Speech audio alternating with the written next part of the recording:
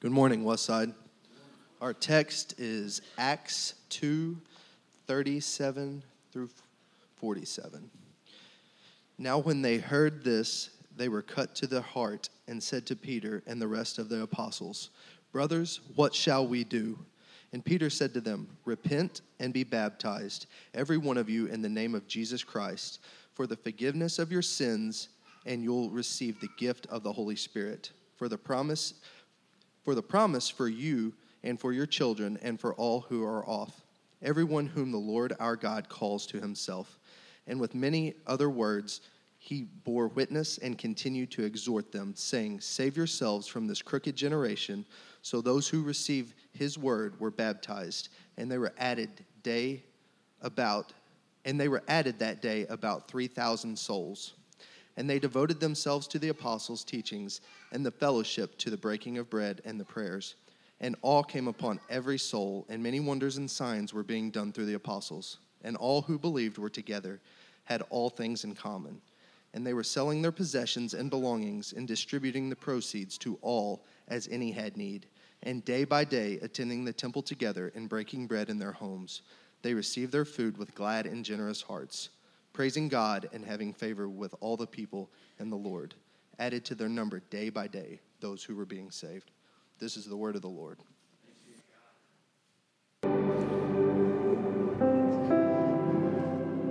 Good morning, Westside. We're glad that you're here today as we continue in part 2 of our vision series called Extraordinary Times. And if it's your first time here, this is your first Sunday in this series, we would advise you can go to our website and sort of check out last week as we launched this vision series. And basically what we said is we take some time as a family and as a church family, this time every year, to sort of look at who we are as a church, our DNA, what are we about, what are our core values. And we look back to see all the wonderful things that God has done, and we look forward in anticipation with God's word in our hand and his spirit in our hearts, begging and asking God to do something extraordinary for the future. And what we said is these are extraordinary times in which we live in. But also, in order to gauge us and guide us in these extraordinary times, we've said that there is really, in the book of Acts, we see the birth of the church as we know it, the Big C church, the global church of Jesus Christ. And they lived in extraordinary times. And we said that what we're going to do is over these next couple of weeks is we're just going to take a 30,000-foot view at the book of Acts, and we're going to pull out some words that are going to guide us for this 2019-2020 year for us as a church. And last week, the word, what was the first word that we did last week? Right? Like I wish we had some signs that lit up or something, right? We said glorify, right? We said that the point of Westside is to point to Jesus. That's it. The point of your life is to point to Jesus. That's the whole point of everything. And we saw that Jesus' commission to the disciples was, hey, when the Holy Spirit comes upon you, you will be my witnesses, that you will point back to me and you will continue in my works. We said that the words of Jesus and the works of Jesus are the priorities of the church, and the power that we have to have comes from the Holy Spirit. And this week, as we look at our second word, which is grow, and we looked at Acts chapter 2, what's interesting is Jesus knew what would take place. So Jesus knew that, actually, these are his own words here in John chapter 12. He says this, "And I, when I am lifted up from the earth, will draw all people to myself." And he said this to show what type of death he was going to die. So, there's glorify and grow right there. Jesus said that when this takes place and my work goes down, and whenever I am lifted up in the crucifixion, but not just in the crucifixion, but when I'm also lifted up in your life, and when a community of believers come together and glorify and point to me, there's going to be an effect. And the effect is that people will be drawn to this news. And so when being a young pastor, I just always thought that was the point, right? Grow. That's the whole point of the church, is to grow. You got to grow. You need to grow. You go to conferences called Grow. You read books called How to Grow. And it's just grow. It's just everything's grow all the time, right? And things have changed the more that I pastor and the more that I read the scriptures, and maybe this will be a helpful sort of introduction for the word grow today as we look at extraordinary times. I've mentioned his name before, but he was born February 22nd, 1918 in Alton, Illinois. His name's Robert Wadlow, right? This is a picture of Robert Wadlow when he was born. Robert Wadlow is by far on record the undisputed tallest man to have ever lived. So the reason why he's undisputed is because we have all of this evidence of him growing up and all of these statistics and everything. When he was born on February 22nd, normal weight, normal height, normal everything, until Robert began to walk, and Robert weighed in at 45 pounds. When he began to walk, right? I said that to Tyler this week, and he said, could you imagine him learning to walk and like falling into the dining room table and shattering it, right? Like, I mean, it's just unbelievable. So then he begins to grow, and by 8 years old, Robert is 6 feet, 180 pounds. When Robert is 13, teenage years, Robert is 7 feet, 4 inches, 270 pounds. On June 27th, 1940, Robert Wadlow passed away at the young age of 22. And when Robert passed away, Robert Wadlow was 8 feet, 11 inches, 439 pounds. Robert never stopped growing, ever. And when he passed away, his body was donated to science because, hello, right? I mean, 8 feet, 11 inches, 439 pounds. And when they began to examine Robert's brain, they found a tumor on his pituitary gland. And the scientific term is hyperlalia, which is a tumor on the pituitary gland that pumps out about 4 times the amount of human growth hormones, which is why Robert never stopped growing. Now, Robert was growing,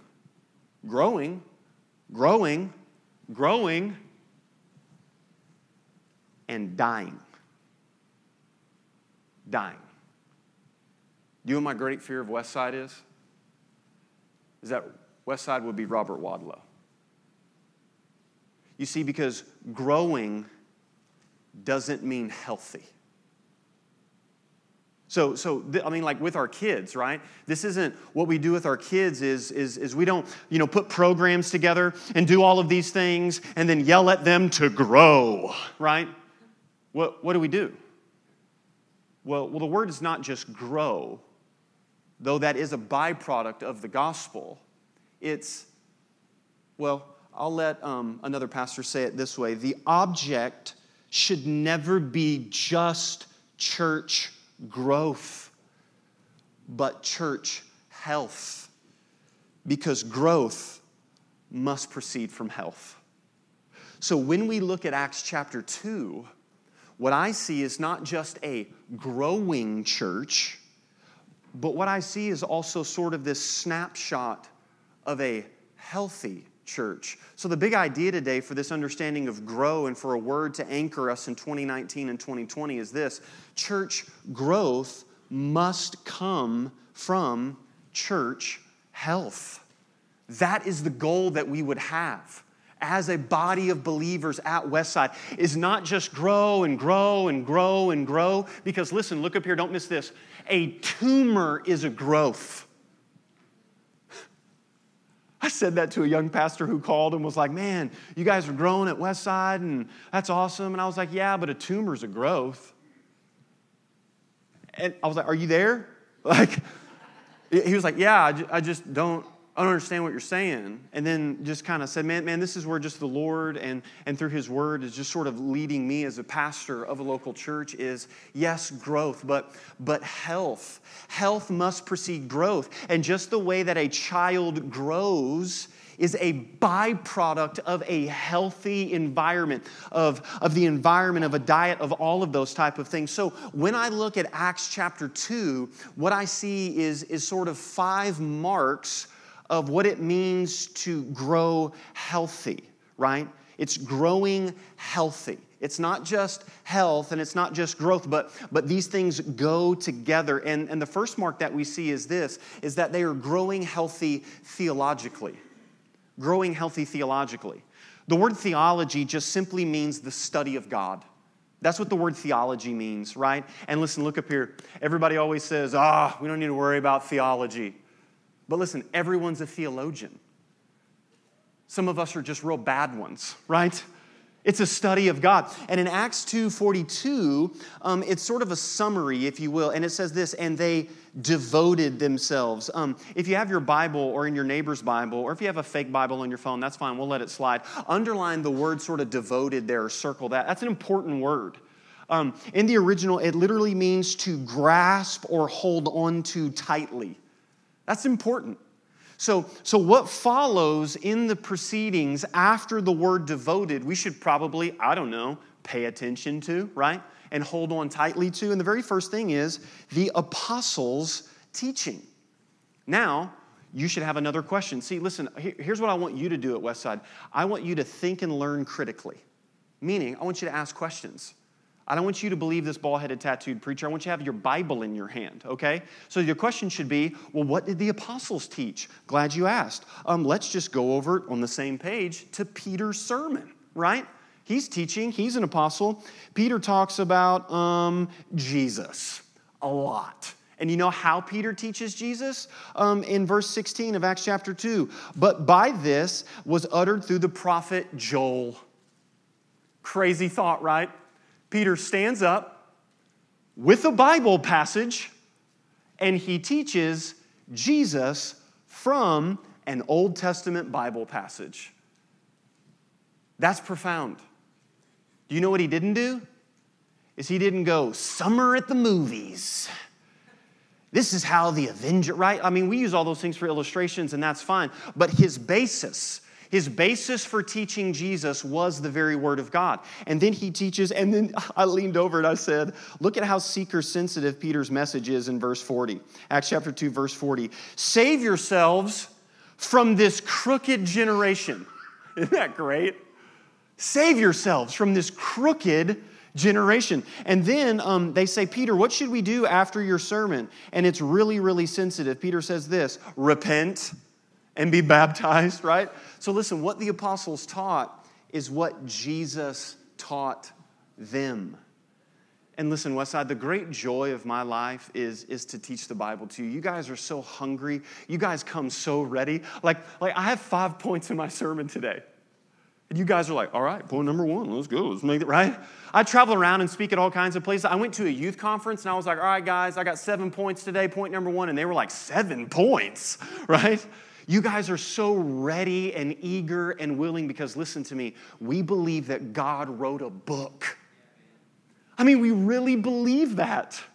We really believe that God has spoken and that we don't have to sit around and guess what God is like, but rather we go here in His Word. And so listen, as we are asking ourselves these questions and looking at these marks of what it is to grow healthy, here's an application question for you.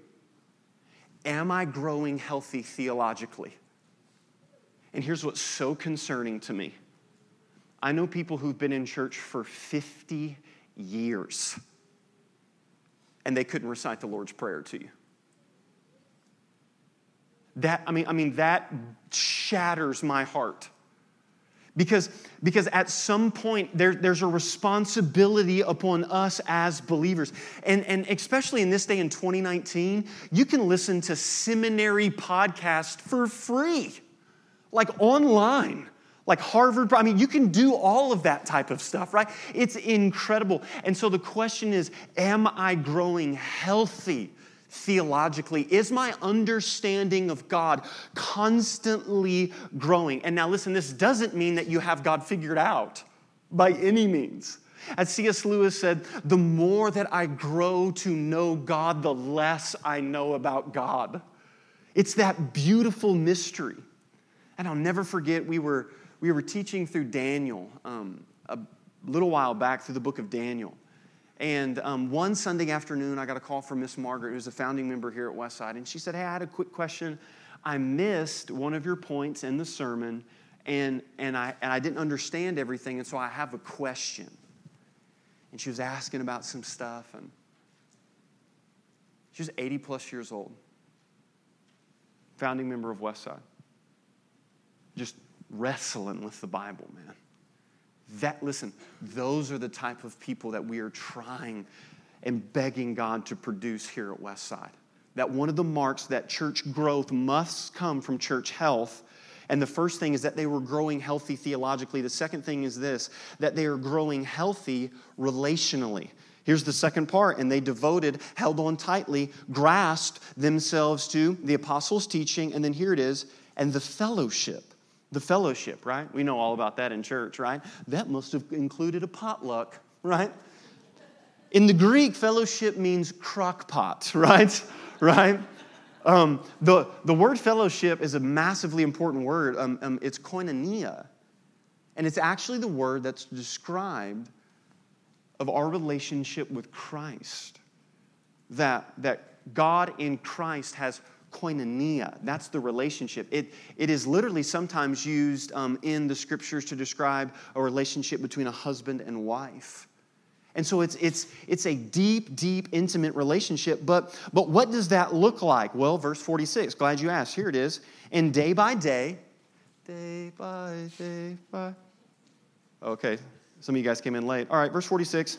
And day by day, attending the temple together and breaking bread in their homes, they received their food with glad and generous hearts. Verse 44, jump up, and all who believed were together and had all things in common. And they were selling their possessions and belongings and distributing the proceeds to all as any had need. That's incredible. I mean, that is incredible to see. And one of the primary ways that their relationship, their koinonia relationship worked is we see two things. We see that they attended the temple together, and then they broke bread in their homes. That they gathered, and then they scattered, right? And so honestly, I mean, I'm so done with the conversation of like, well, I just don't need to attend the gathering. I can worship the Lord at home with Dr. David Jeremiah on the TV and my cup of coffee. Praise him, right? Okay, that's great sometimes, right?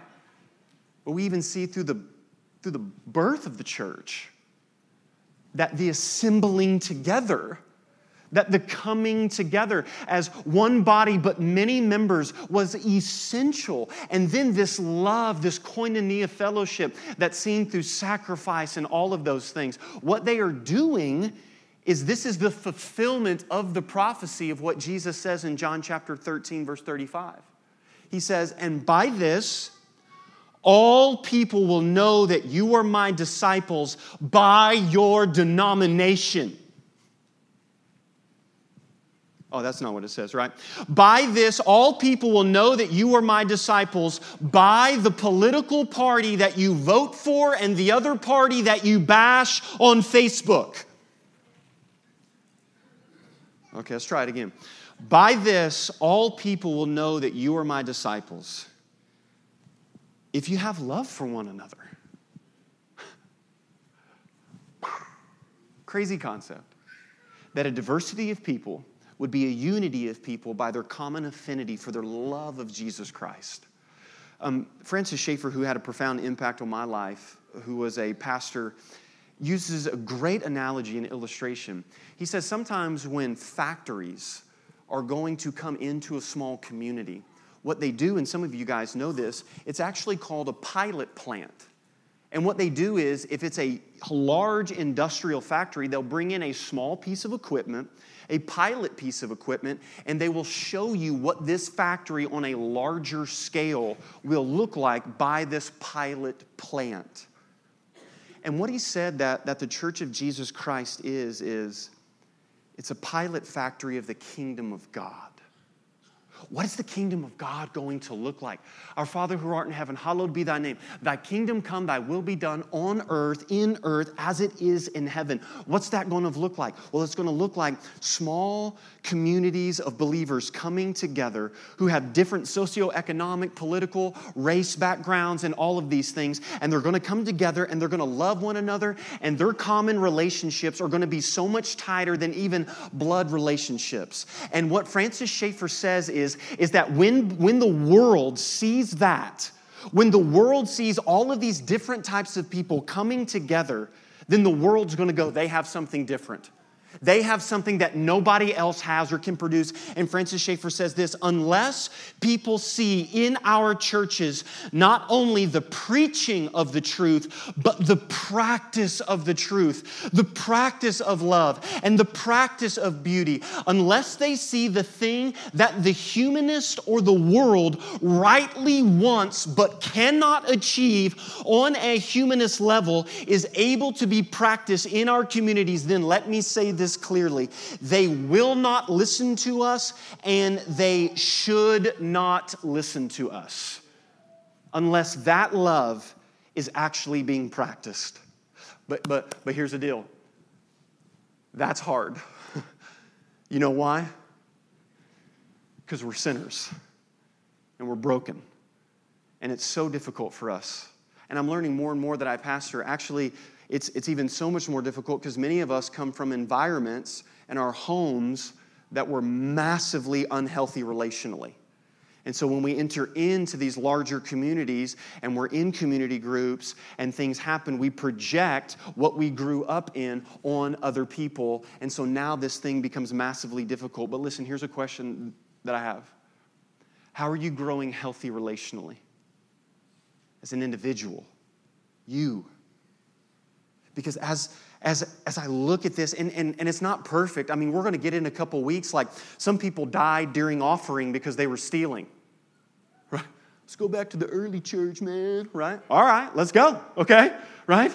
So it's not perfect, but what I see is people constantly willing to lay down their own selfishness and say, it's all about Jesus in this. They're growing healthy theologically, and then imagine that.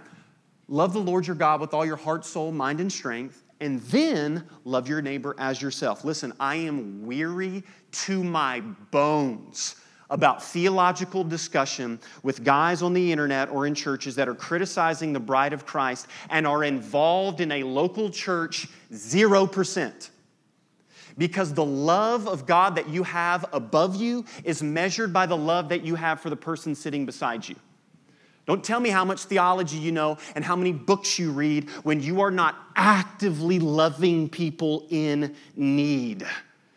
That we are growing healthy theologically, but also relationally. But then the third mark is this, growing healthy spiritually. Now, this is a general term because there's two things here. And they devoted themselves to the apostles' teaching, to the fellowship, and to the breaking of bread and prayers. But then jump down again, verse 46. And day by day attending the temple together and breaking bread in their homes. There's two different breaking breads. And also later on in the book of Acts, we see that they gather on the first day of the week and they remember the Lord and they break bread.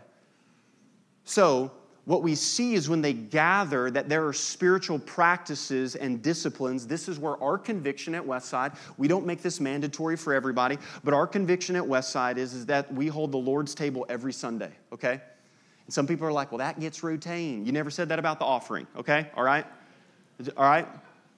And then Jesus says, do this in remembrance of me. So question, what are we doing anyway on Sunday?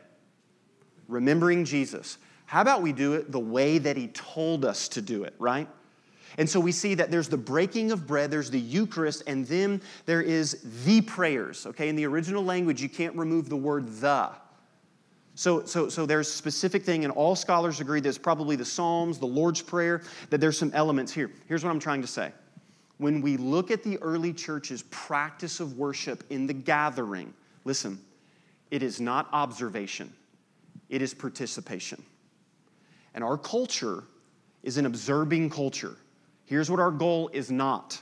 for you to come in and to sit down and to hear these people sing and to hear these people pray and to do all of that. That's why there's moments in our service where we have you speak. And some of you hate that.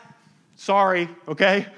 Because we want you to participate. The word liturgy means the work of the people, that we want you involved in this. And so the question is, how are you growing healthy spiritually? Listen, observe your spiritual life. Is it all dependent and observing on other people and things? Or is there an element of participation in your spiritual walk with Christ? And listen, you know one of the great marks is, and what I see here and later on in the book of Hebrews, how am I growing healthy spiritually? Hey, kudos to you guys, because you're here today. You're here at the gathering, that's great. And you even came to the 9 a.m., right? So you're winning this Sunday. This is fantastic, right? And so this is an element that church growth must come from church health. And there's things that we are going to do that are going to keep us tethered. Our emotions are not going to guide us. What we feel like is not going to guide us. And I'm so weary when people come and they give me scenarios and they don't give me scripture. Well, I just feel like, okay? What we need is the Word of God to govern our worship to God.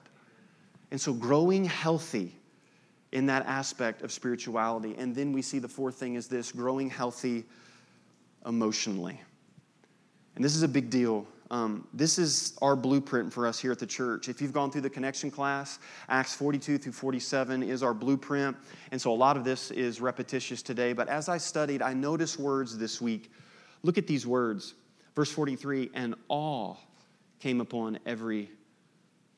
And then that they were generous. And then verse 46, they were glad. Verse 47, praising God. You know what these words are? These are emotional words. And I'm growing and learning in my understanding. And for the past 2 years, I've been studying and reading. I've just been really fascinated with emotional health. Because I think for so long in the church, we haven't talked about that. But what's the fruits of the Spirit? Love, joy, peace, patience, goodness, kindness, gentleness, faithfulness. These are emotions. Listen, you do not grow spiritually mature and emotionally immature. That doesn't work that way. And I think the church as a whole has done a massively poor job on explaining what those things are. Because you know what church is a lot like sometimes? Do you remember as a kid growing up, show and tell? You remember that in school, right? So I showed a yo-yo one day. Because I was like into yo-yos and stuff, okay? Are you I feel like a little bit of judgment right now, okay? All right? Goodness gracious, I was into yo-yos, all right? And so I was like super fat, and I was practicing these tricks, and I was like ready to do all this. And do you know what? Do you remember what anybody else showed at show and tell? No. Why? Because I'm concerned about what I'm showing, right? My thing is better than yours, okay? And I don't care about your little cat, Susie, okay, right? All right? I've got a yo-yo here, all right? And oftentimes in church, it's, well, this is my thing. This is mine. I understand what you're saying, Pastor. I understand what you're saying. But this is mine, Pastor, okay? And I think oftentimes what we have is a line of people like show and tell, like little kids, like, oh, this is important to me. But they had all things in common. One pastor, Pastor Peter, says this, emotions are language of the soul. So emotionally unhealthy means there's something going on spiritually as well. And you know what's interesting? The Apostle Paul commands the church in Philippi this, do nothing from selfish ambition or conceit, but in humility count others more significant than yourself. Count others more significant than yourself. Count others more significant than yourself. And so listen, here's your application question. How am I growing healthy emotionally? And do you know how you do this? You live in community with people who say, hey, I think you're a little emotionally unhealthy. And listen, look up here. How do you respond to that? That's your gauge. I'm switching groups. It's ridiculous. Can you believe she said I was emotionally unhealthy? I'm not emotionally unhealthy, right? Yeah, you are, okay? Calm down, all right? Because listen, what God uses people. God uses people. So we're sitting here praying, oh, God, help me with these things in my heart and in my life. And you know what God's going to do? He's going to send you people. He's going to send you people who love you and who love Christ and who love God's word. And they say, I am so emotionally broken myself. But here's what I've learned. And here's where I think that we can walk hand in hand in this journey together. Listen, for us to grow as a church, healthy growth, that growth comes from health. And then the last mark that I see is this, that they were growing healthy numerically. I mean, it's there twice in the passage. Look up in verse 41. So those who received his word were baptized, and there were added that day about 3,000 souls. Well, I can't believe that they counted and took attendance. Didn't they just have faith? Well, here's the reason why. And it's actually probably 6,000 because the women and children weren't included into that. Every number has a name.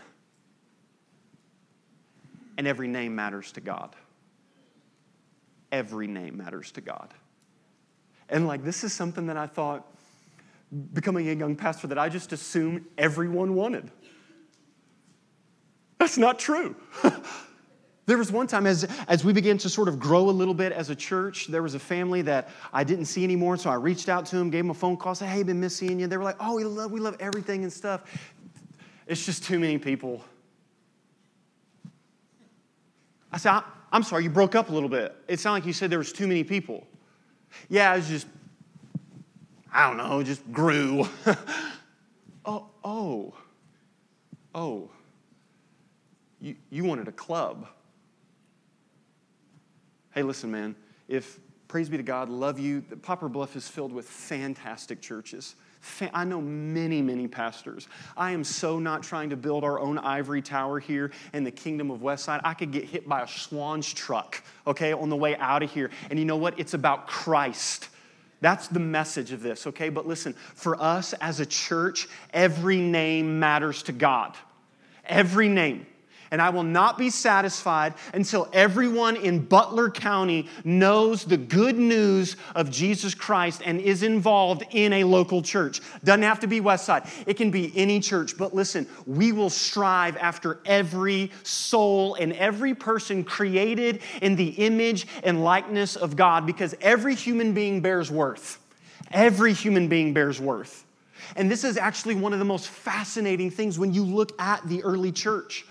Listen, this is undisputed, that there has never been a movement in human history that has multiplied and had barriers in front of it like the growth of Christianity. So a book I would place before you is called The Rise of Christianity by Rodney Stark, who's a sociologist and who is actually a non-believer. He's not a Christian, but he just observes the evidence. And he goes, this is unbelievable. And here's the statistic. This is fascinating.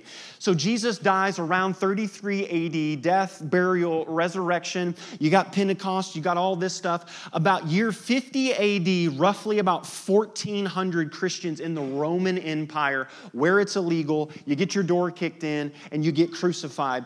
That's about 0.0023% of the Roman population. Fast forward to 200 AD, there's roughly 217,000 believers, and now it's 0.36 the population of the Roman Empire.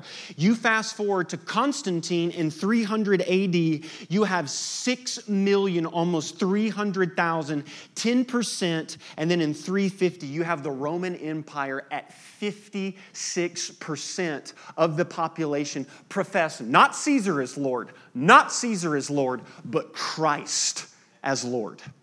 That is profound.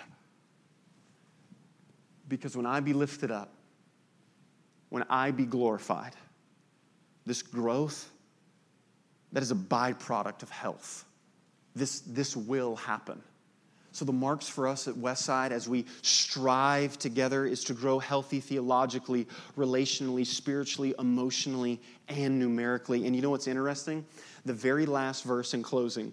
And the Lord added to their number day by day those who are being saved. This is so great. Luke is the author of this, and he knew what he was doing when he wrote it. In the original language, the Lord added daily is imperfect. So here's how you read it. The Lord keeps adding to his church day by day. He keeps adding day by day. And may, by the grace of God, Westside be a part of what was birthed in Acts chapter 2 and continue the work of the kingdom of God. So Westside, let us stand to our feet, and in your bulletin you have the Lord's Prayer that we will pray together as we come forward and as we participate in the worship of Jesus Christ. Westside, lift our voices out loud together and let us pray as our Lord taught us. Our Father, which art in heaven, hallowed be thy name. Thy kingdom come, thy will be done, in earth as it is in heaven. Give us this day our daily bread. Forgive us of our debts as we forgive our debtors. And lead us not into temptation, but deliver us from evil. For thine is the kingdom and the power and the glory forever. Amen. Heavenly Father, we come before you today and we see, Jesus, that what you said is true. That you would build your church and that the gates of hell would not prevail against it. We see the birth of it there in Acts 2. It's not perfect, but it's about Jesus. And the Lord keeps adding to his church. Yes, he does. God, I pray at Westside. God, I pray at Westside that we wouldn't be Robert Wadlow. That by the worldly standards grow, but rather, God, health. Jesus, what we're doing is we are begging and we are holding tightly to you. May we grow in our theological understanding. May we grow in our relationships. God, may we grow in our spirituality and in our disciplines, and may you reveal yourself in a very real way to us. God, may more and more people be added each day to your kingdom. And may we grow in our emotions when a person who's loving comes to us and says, listen, I'm so worried about this in your life because I have that in my own life. And I experience that own brokenness. And by the grace of God, I want to lead you in a different path other than what I went down. Holy Spirit, have your way with us as we come to the table and we receive the elements. Holy Spirit, have your way. We pray this all in the holy and the precious name of Christ. Amen. Would you come forward and partake in the elements today as you feel led?